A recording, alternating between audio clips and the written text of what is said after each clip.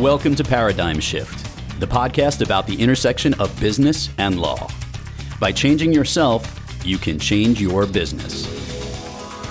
Now, here's your host, Christina Martini. Welcome to Paradigm Shift. My name is Christina Martini, and I'm your host as we explore the intersection of business and law. Today, we're going to continue our conversation about the aviation world and the lessons that can be learned on business and leadership. We'll be speaking with a seasoned commercial pilot and a business consultant who will continue to teach us about all of the lessons they've learned, and it will continue to be, I'm sure, a very provocative discussion. It is my pleasure to welcome Captain Emil Dobrovolsky and Octavian Pontish back to the show. Gentlemen, thank you for joining us today. Thank you. Thank you. It's a pleasure to be here. Emil, would you prefer I call you Captain or can I call you Emil? No, please. I'm just Emil. Of course, when I'm flying dressed up in my navy and the yellow stripes, they call me Captain. But now I prefer to be Emil. Okay. So, gentlemen, in part one, we talked a lot about some fascinating parallels between aviation and the business world. We discussed your new book, Dark Cockpit, and we dove into some of the lessons in aviation that translate in a meaningful way into the business world. So I'd love to continue that conversation and talk more about some of what I will call these levers of commonality. And I would love to start by talking for a few minutes about managing risk and dealing with uncertainty. Of course, aviation, as everybody knows, is a very critical part of our society globally and is incredibly important, not just for professional things, but also personal as well. And because of the high stakes involved in the aviation industry, I think that there is a lot that we can learn from that industry in terms of things like preventing accidents. Can you describe how aviation, what it does to prevent accidents, and what does one do when a crisis hits, and what is the captain's role? Now, first of all, thank you for the question. It's very important to know that, in my opinion, around us, you cannot find such a high level of not just professionalism, but of train people to follow procedures. Because following the procedure, it's hard. It's non-intuitive. You don't like it. It's something you don't do in your life, in your personal life. But in aviation, let me give you an example. Before start, we are doing a checklist. First of all, we do some actions in the cockpit, and then we check them with a checklist, which is challenge and response. So one pilot reads, and the other one confirms the actions done already. So before starting the engines, we have before start checklist, and we do it. And after that, we start the engines. We do some actions, and there'll be another checklist after start checklist. And then we start taxi. We do some maneuvers. We're approaching the holding point. We're approaching the runway. And of course, is a before takeoff checklist. And then we take off. It's a after takeoff checklist. Descending is an approach checklist. We have landing checklist, after landing checklist, and parking checklist. For 5 sectors flight, so 5 sectors means 5 flights a day or 6 flights a day. We do this 6 times. The same crew doing the same checklist, challenge and response. Now, how many times do you think we forgot something? Very infrequently, hopefully. Not one item per day. But what do you think in a week? How many things we forgot in a week? Very few, or I would say very few, if any. No, not one thing. Why? Because we do this all the time.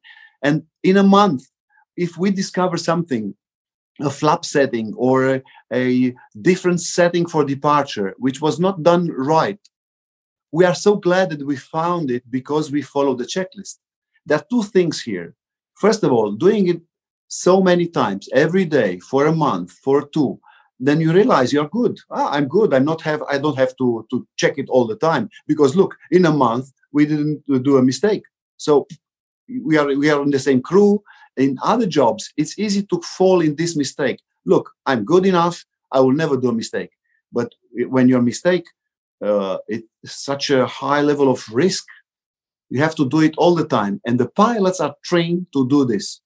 Those pilots you see, well-dressed, good professionals, everybody look at them with pleasure, let's say, and with admiration. They do these checklists every day, hundreds of times, thousands of times a week, even though they will not discover a mistake, But when you hear there was an accident or something, if you look deep, those people, they made a mistake. They were not properly trained. And most of the time, the people making mistakes, they were not following the procedures. So the outcome of this is that when I'm telling to my young pilots, my co-pilots, my students, if they want to imagine fighting against SOP is fighting against your heartbeat. The SOP is like breathing, it's normal, it's natural, just follow the SOP. And this is just one part of the coping with uncertainty and those things you asked. Because as I said before, the pilots are trained to solve the problem. They're not complaining. They're not setting the parking brake in midair and starting to complain or fighting or arguing about the fact the mechanics, they didn't do their jobs or the colleague didn't do their job.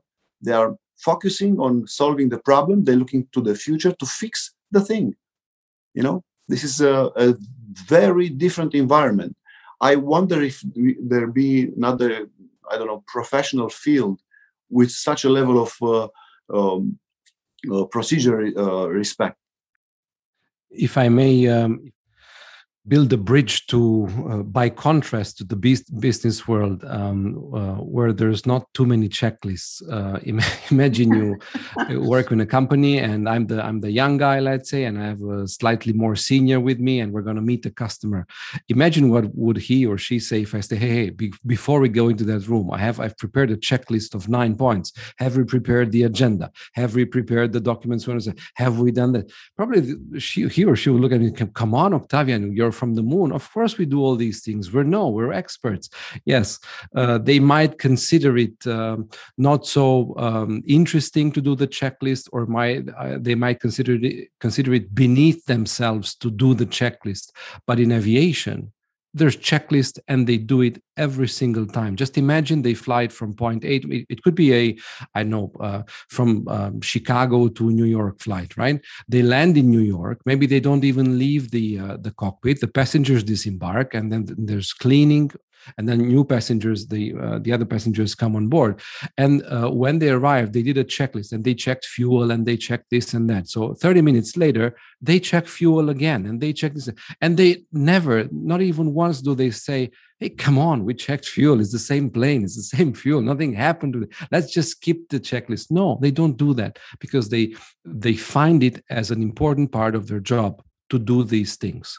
If only that happened much more often in business, many more businesses would be even more successful than they are. Of course, we find checklists, some checklists in medicine, and maybe in the nuclear plants, there's checklists. But there is a lot of room for improvement in how we in business run our day.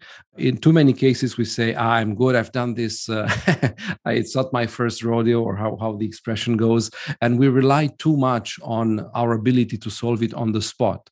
In aviation, they don't rely on that at all. They say, hey, do whatever you can to prevent whatever you can prevent. And then you'll have no stress, even if something that you couldn't foresee happens. So this is fascinating. And from an operations standpoint, what you both have said really resonates with me. I guess the question is, the three of us know that unfortunately, sometimes there are accidents or things don't go as planned. What can we learn from the aviation industry when those mishaps happen? What can we learn from those incidents that will help us in business or in life from having accidents or things not going our way happen in the future?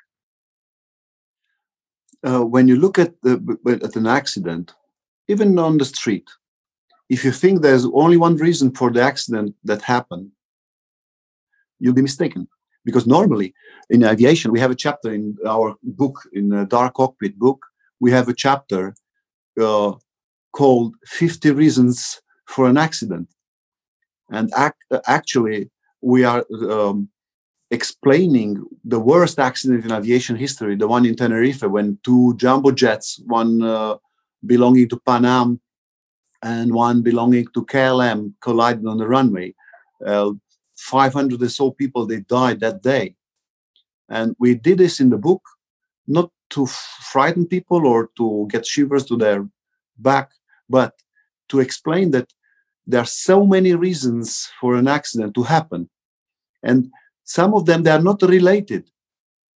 And we go further and we found a way to explain how a flight is successful.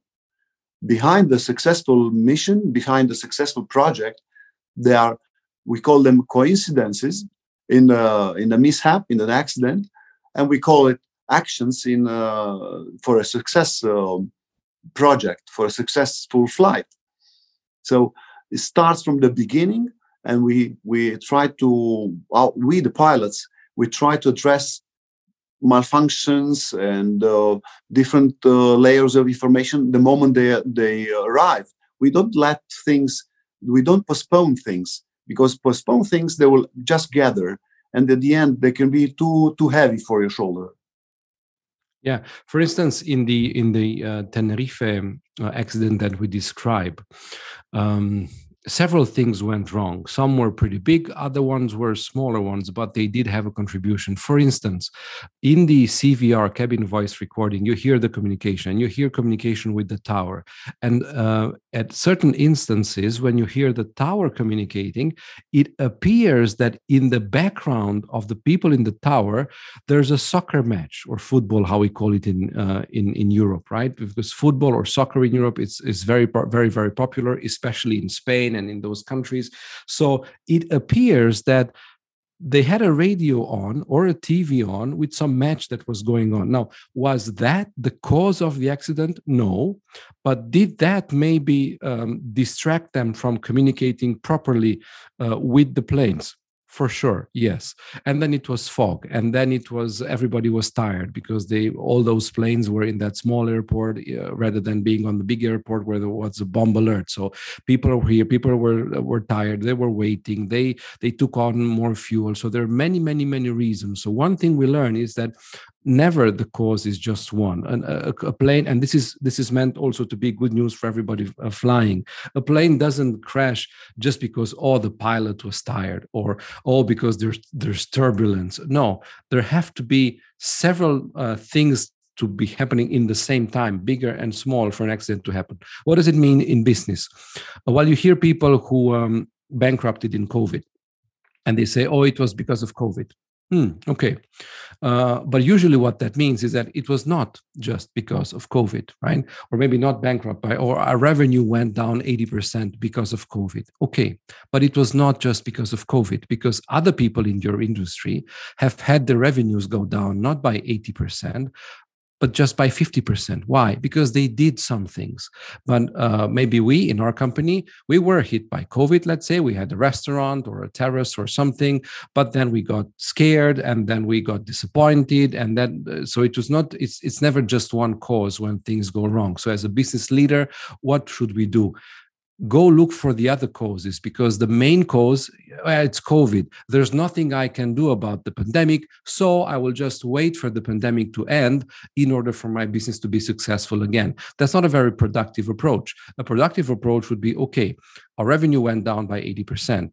Okay, it was because of COVID. What else went wrong? Well, it was the initiative, and we lost some great people, and we were not creative enough. And if we really spend time, we make a list of 5 or 10 items that we did wrong in addition to or caused by the pandemic. What does it mean?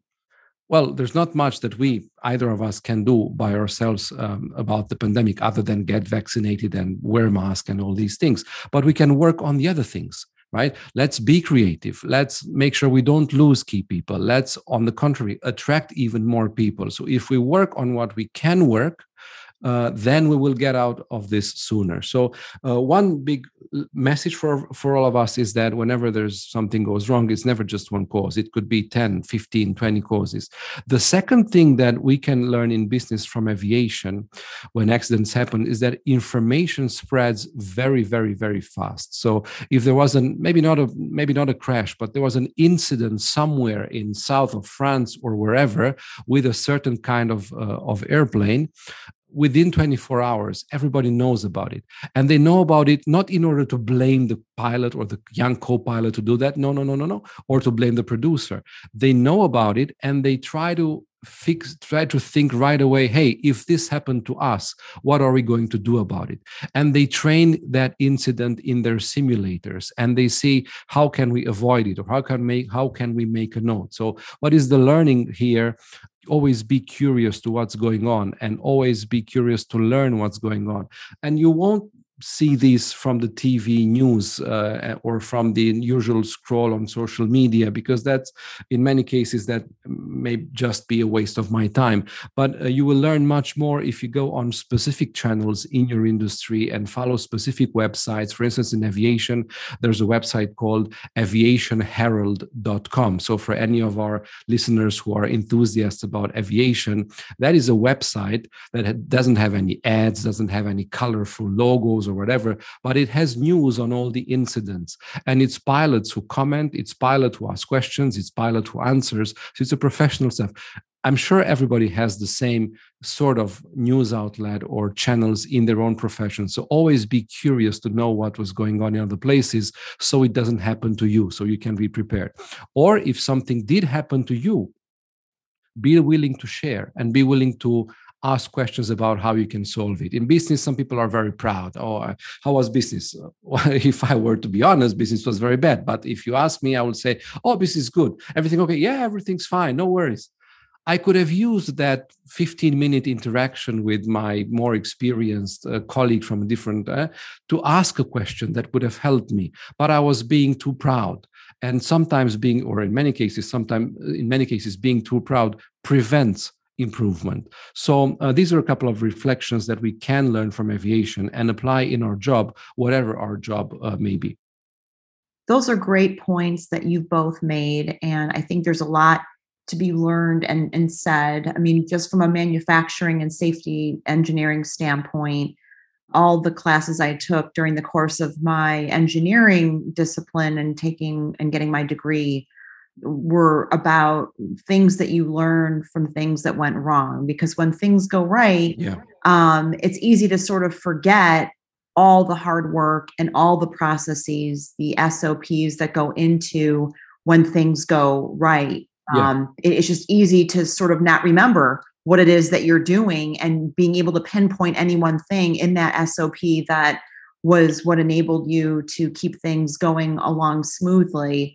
So what you've both mentioned is really important. And now we're going to segue into another thing that I think a lot of us are focusing on, especially given that we're all hopefully on the other side of COVID. I know that there are a number of countries and many folks across the world that are still struggling very strongly with the pandemic.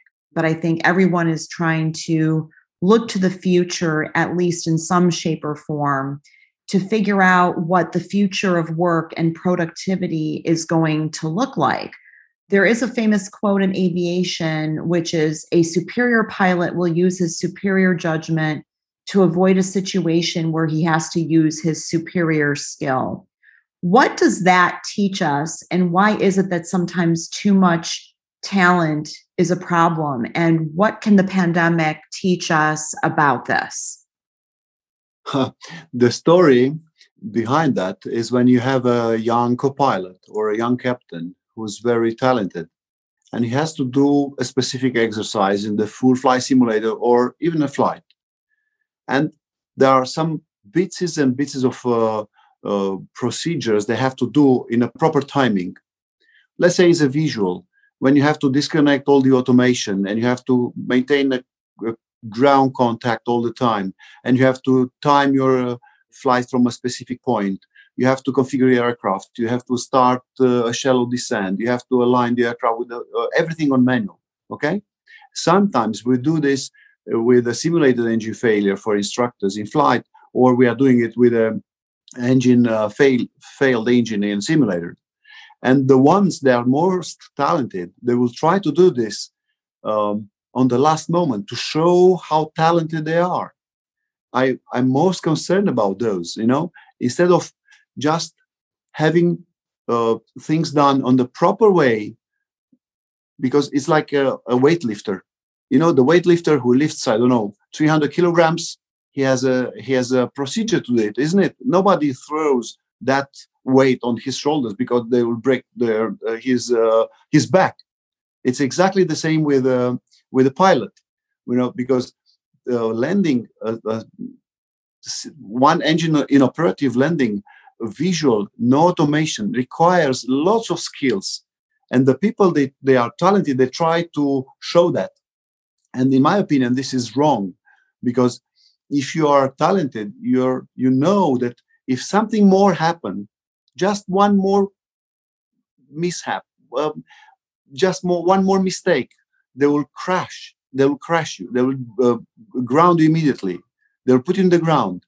So it's very funny, because after the simulators, we have this tool, which is very important in the learning process, the debriefing. The debriefing after the mission, the debriefing after the simulator session, successful or not. It's an important tool, because this is the moment the instructor will give information and they'll give feedback of the mission. And it's very funny to see the talented people. They will think they will have you don't like them personally, because if you have a pilot like this which done everything perfectly, but on the last moment, you never know if they thought it or it just went like this by miracle.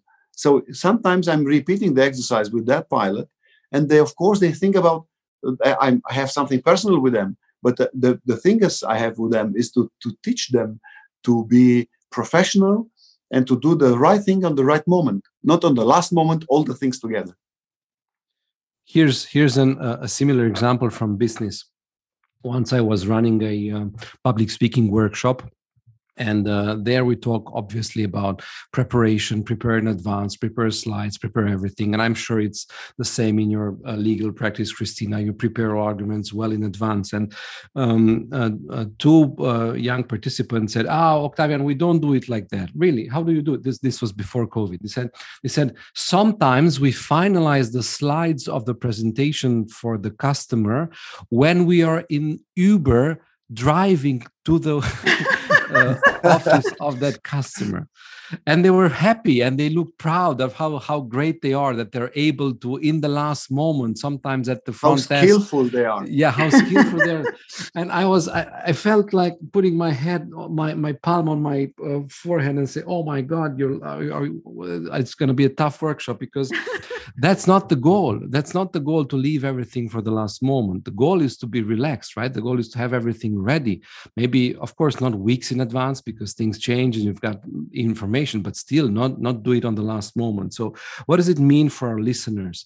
If you can do it today, do it today. If you don't leave it for the last moment, because who knows what else will come up. And maybe this happened to you. It happened to me a couple of times, but hopefully gladly not often enough. So you have to put gas in your car, right? If you don't have an electric car, you have to put gas in. And sometimes you say, no, I'll do it tomorrow. I'll do it tomorrow. And sometimes when you're in the biggest hurry, you have to pick up the kid and you have to drop him off somewhere and you have to meet the customer. That's the moment where you must stop for gas. And then you say, it would have been so easy for me to do this yesterday, but I left it for today. Now I'm going to be late because I have to put gas. And if I'll say to those people, I was late because I had to put gas in my car, they're going to laugh at me, because hey, with a full tank of you can drive 500 or 300 miles or whatever. Obviously you did not have to put it now. So what is if we talk about work, and I'll zoom out a little bit, but if we zoom in a little bit, do whatever you can well in advance as you can. For instance, what this means for us in a speech is that we never prepare the speech just in the day of the speech or 2 days before. So I like to prepare it days in advance so that I can reflect on it for that customer. And if in the last moment I have an idea, why don't I include this example here or story there? Usually I don't include it because, hey, there's a flow to my speech. There's a flow, there's a sequence that I found it okay. This idea now might fit good, but still, let's not change everything just for the sake of one idea that just came in the last moment.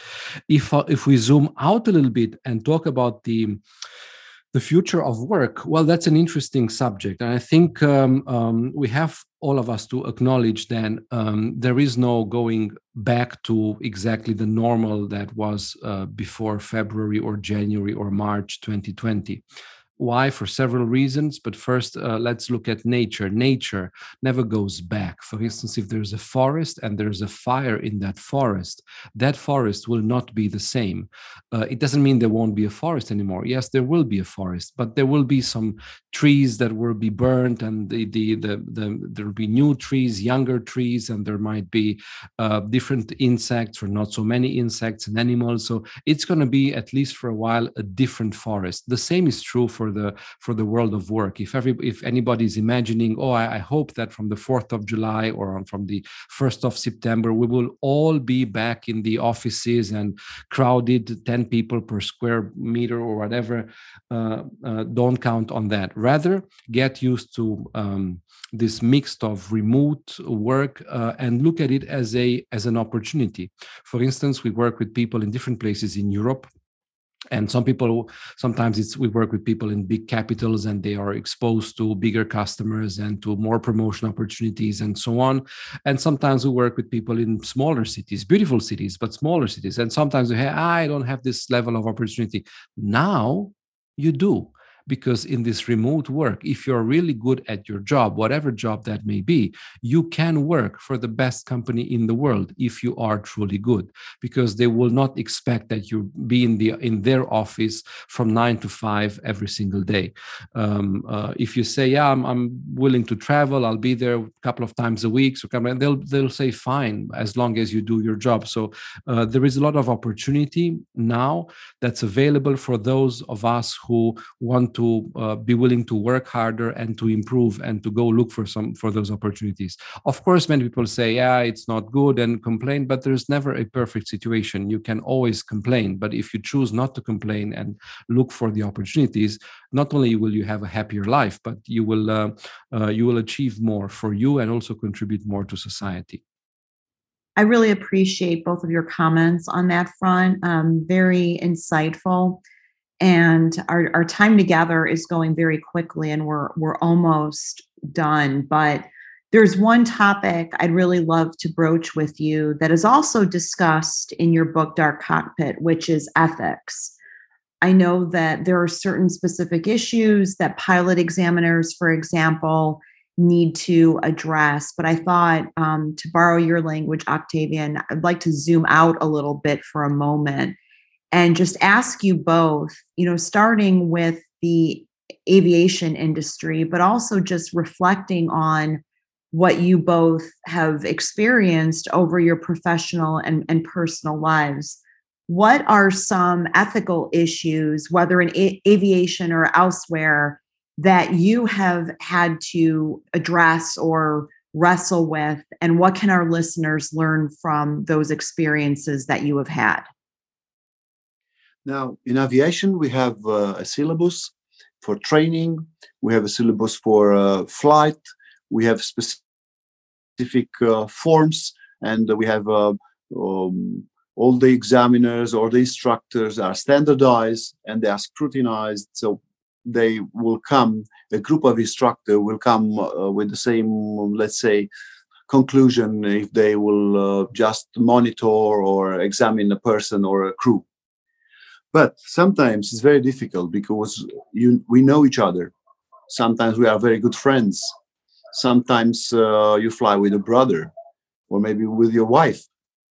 And it's very difficult to be all the time, you'll be all the time professional, but when you examine somebody, I remember an old saying in aviation, It goes like this.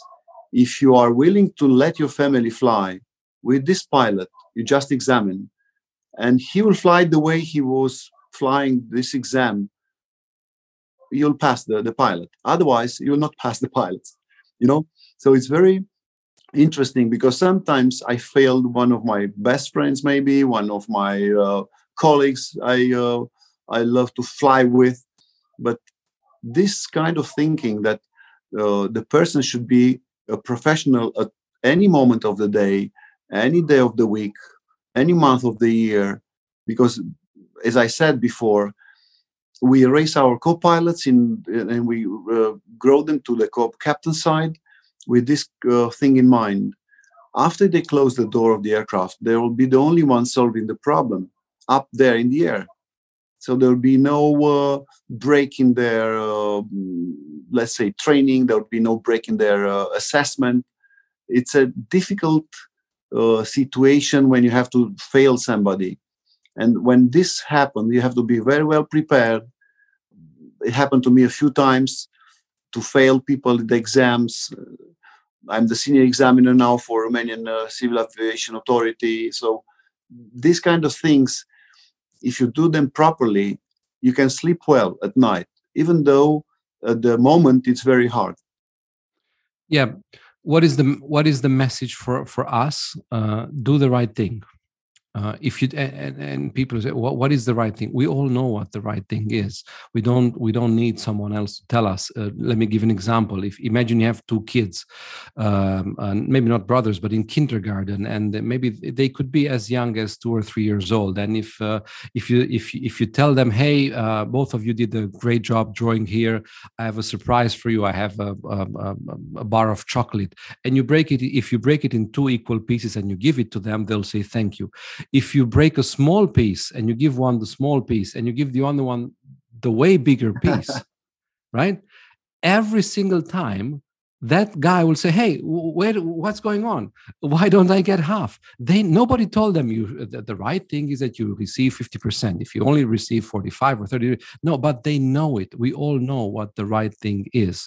So do that, because if you do the right thing, of course, you sleep well with all the implications of that, but you maintain standards high and you maintain your reputation as a leader intact. If you don't do the right things, that's bad. It might not appear so on the first day, but sooner or later people will find out. And whatever integrity and respect and whatever role you had as a leader is long gone, unless you're a leader of bandits who do that all the time. But I guess, well, that's not the subject we're discussing here today, right? So even if it's tough, if you have a delicate discussion to have with someone in your team, with the customer, do the right thing.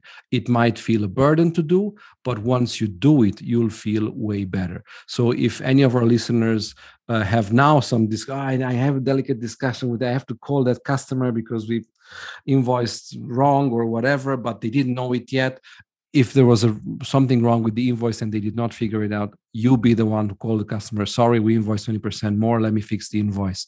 Not rely because they will figure it out. And when they figure it out and they tell you, hey, you invoiced us 20% more. Well, what are you going to say then? Oh, yeah, sorry. Whatever trust there was between you and that client is not automatically lost, but is challenged, is questioned. There is going to be a question mark there that will not go away anytime soon. Well, in my experience, everything that you both have said is definitely held true, that doing the right thing.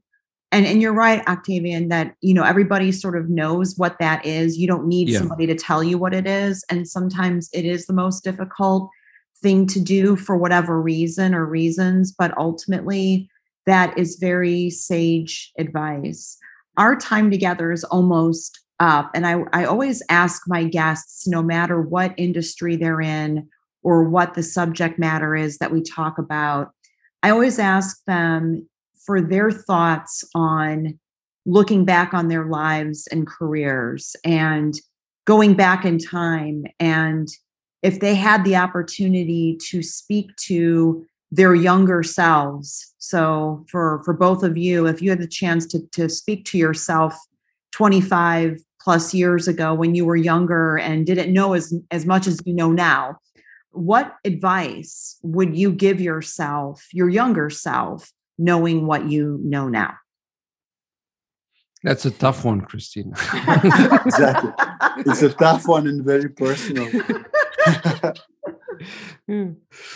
Octavian, go first. Okay, I will think about it.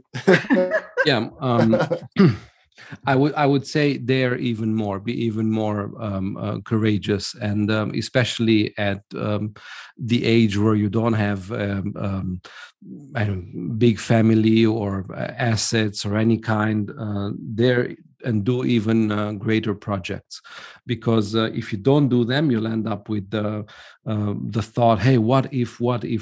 So it's better to do. Of course, don't do all the crazy things that you could do, but dare even more. So if you're thinking, I'm going to grow my business to 100, whatever the 100 means, think, hey, grow it to 1,000 or grow it to 500. Because even if you won't get the 500, you'll get 300. It will still be bigger than the 100.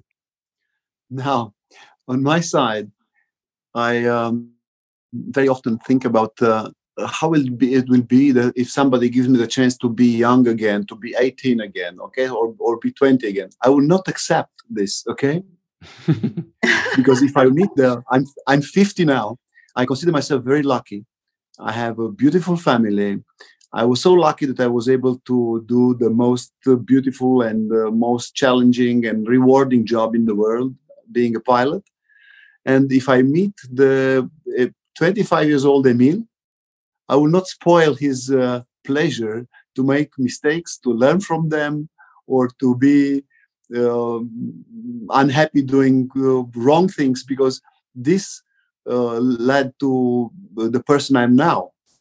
So I'm not a person to complain about the past, and I did some mistakes. I paid for them, but those steps, those those things in my past, they develop the person I'm now. So I'm very happy with what I'm now. So I will not spoil the pleasure of 25 years old Emil. I love your answer, Emil. That's terrific. So our time is up. I would love to ask you both as we close out, if you have any final thoughts that you would like to share with our listeners, and where can they find you? If I may take just 1 minute just to describe what the book title means, Dark Cockpit. It's an expression in aviation. It means everything running smoothly. It means there are no warning lights which clink, clink, clink, clink, engine on fire or whatever. It means no caution lights, which are amber, which is something that you need to look at, not right now, but in the future. It's everything. And we like this expression because it fits very well to everyone who's not a pilot. And our wish for our listeners is to fly their days in a dark cockpit, meaning no warning lights, no customer calling, I don't like you anymore or whatever, we don't want to do business with you, no caution lights, no other color lights, which means stress, but rather doing everything we can in time to prevent problems, to prevent issues, and being prepared every single day. That's what we wish. And dark cockpit is not an expression that just happens. It requires a lot of work. And I think most of us know exactly what we need to do, but sometimes for various reasons, we just do a part of what we know we should do. So the invitation is, if we know what to do, let's do it. Let's invest more time, more energy now, because the reward is great. Thank you very much, Christina, for your time, and thank you, all our listeners. Please go to darkcockpitbook.com. You'll find things about us. You'll find resources. You can download a chapter of the book. You'll find links to YouTube videos soon about aviation from the flight simulator. So go there if you have time. And also, please feel free to connect with us on LinkedIn, Captain Emil Dobrovolsky, and also myself, Octavian Pantish.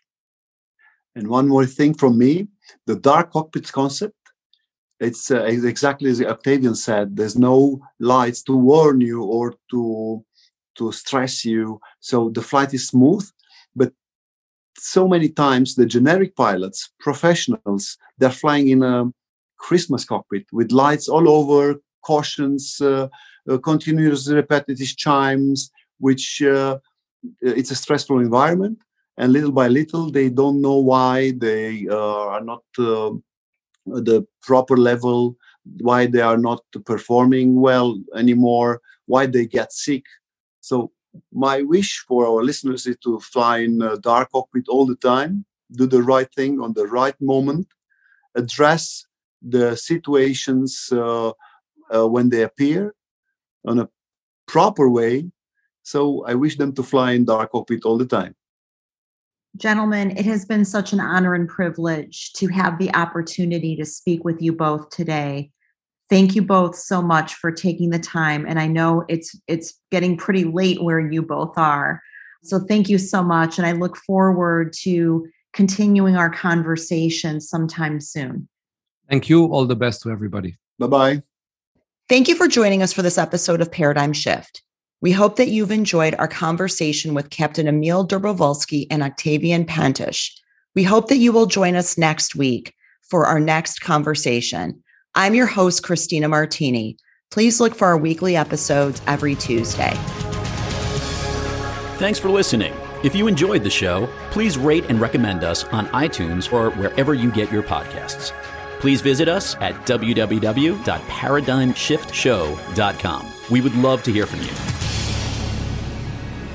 Please look for new episodes of Paradigm Shift every Tuesday.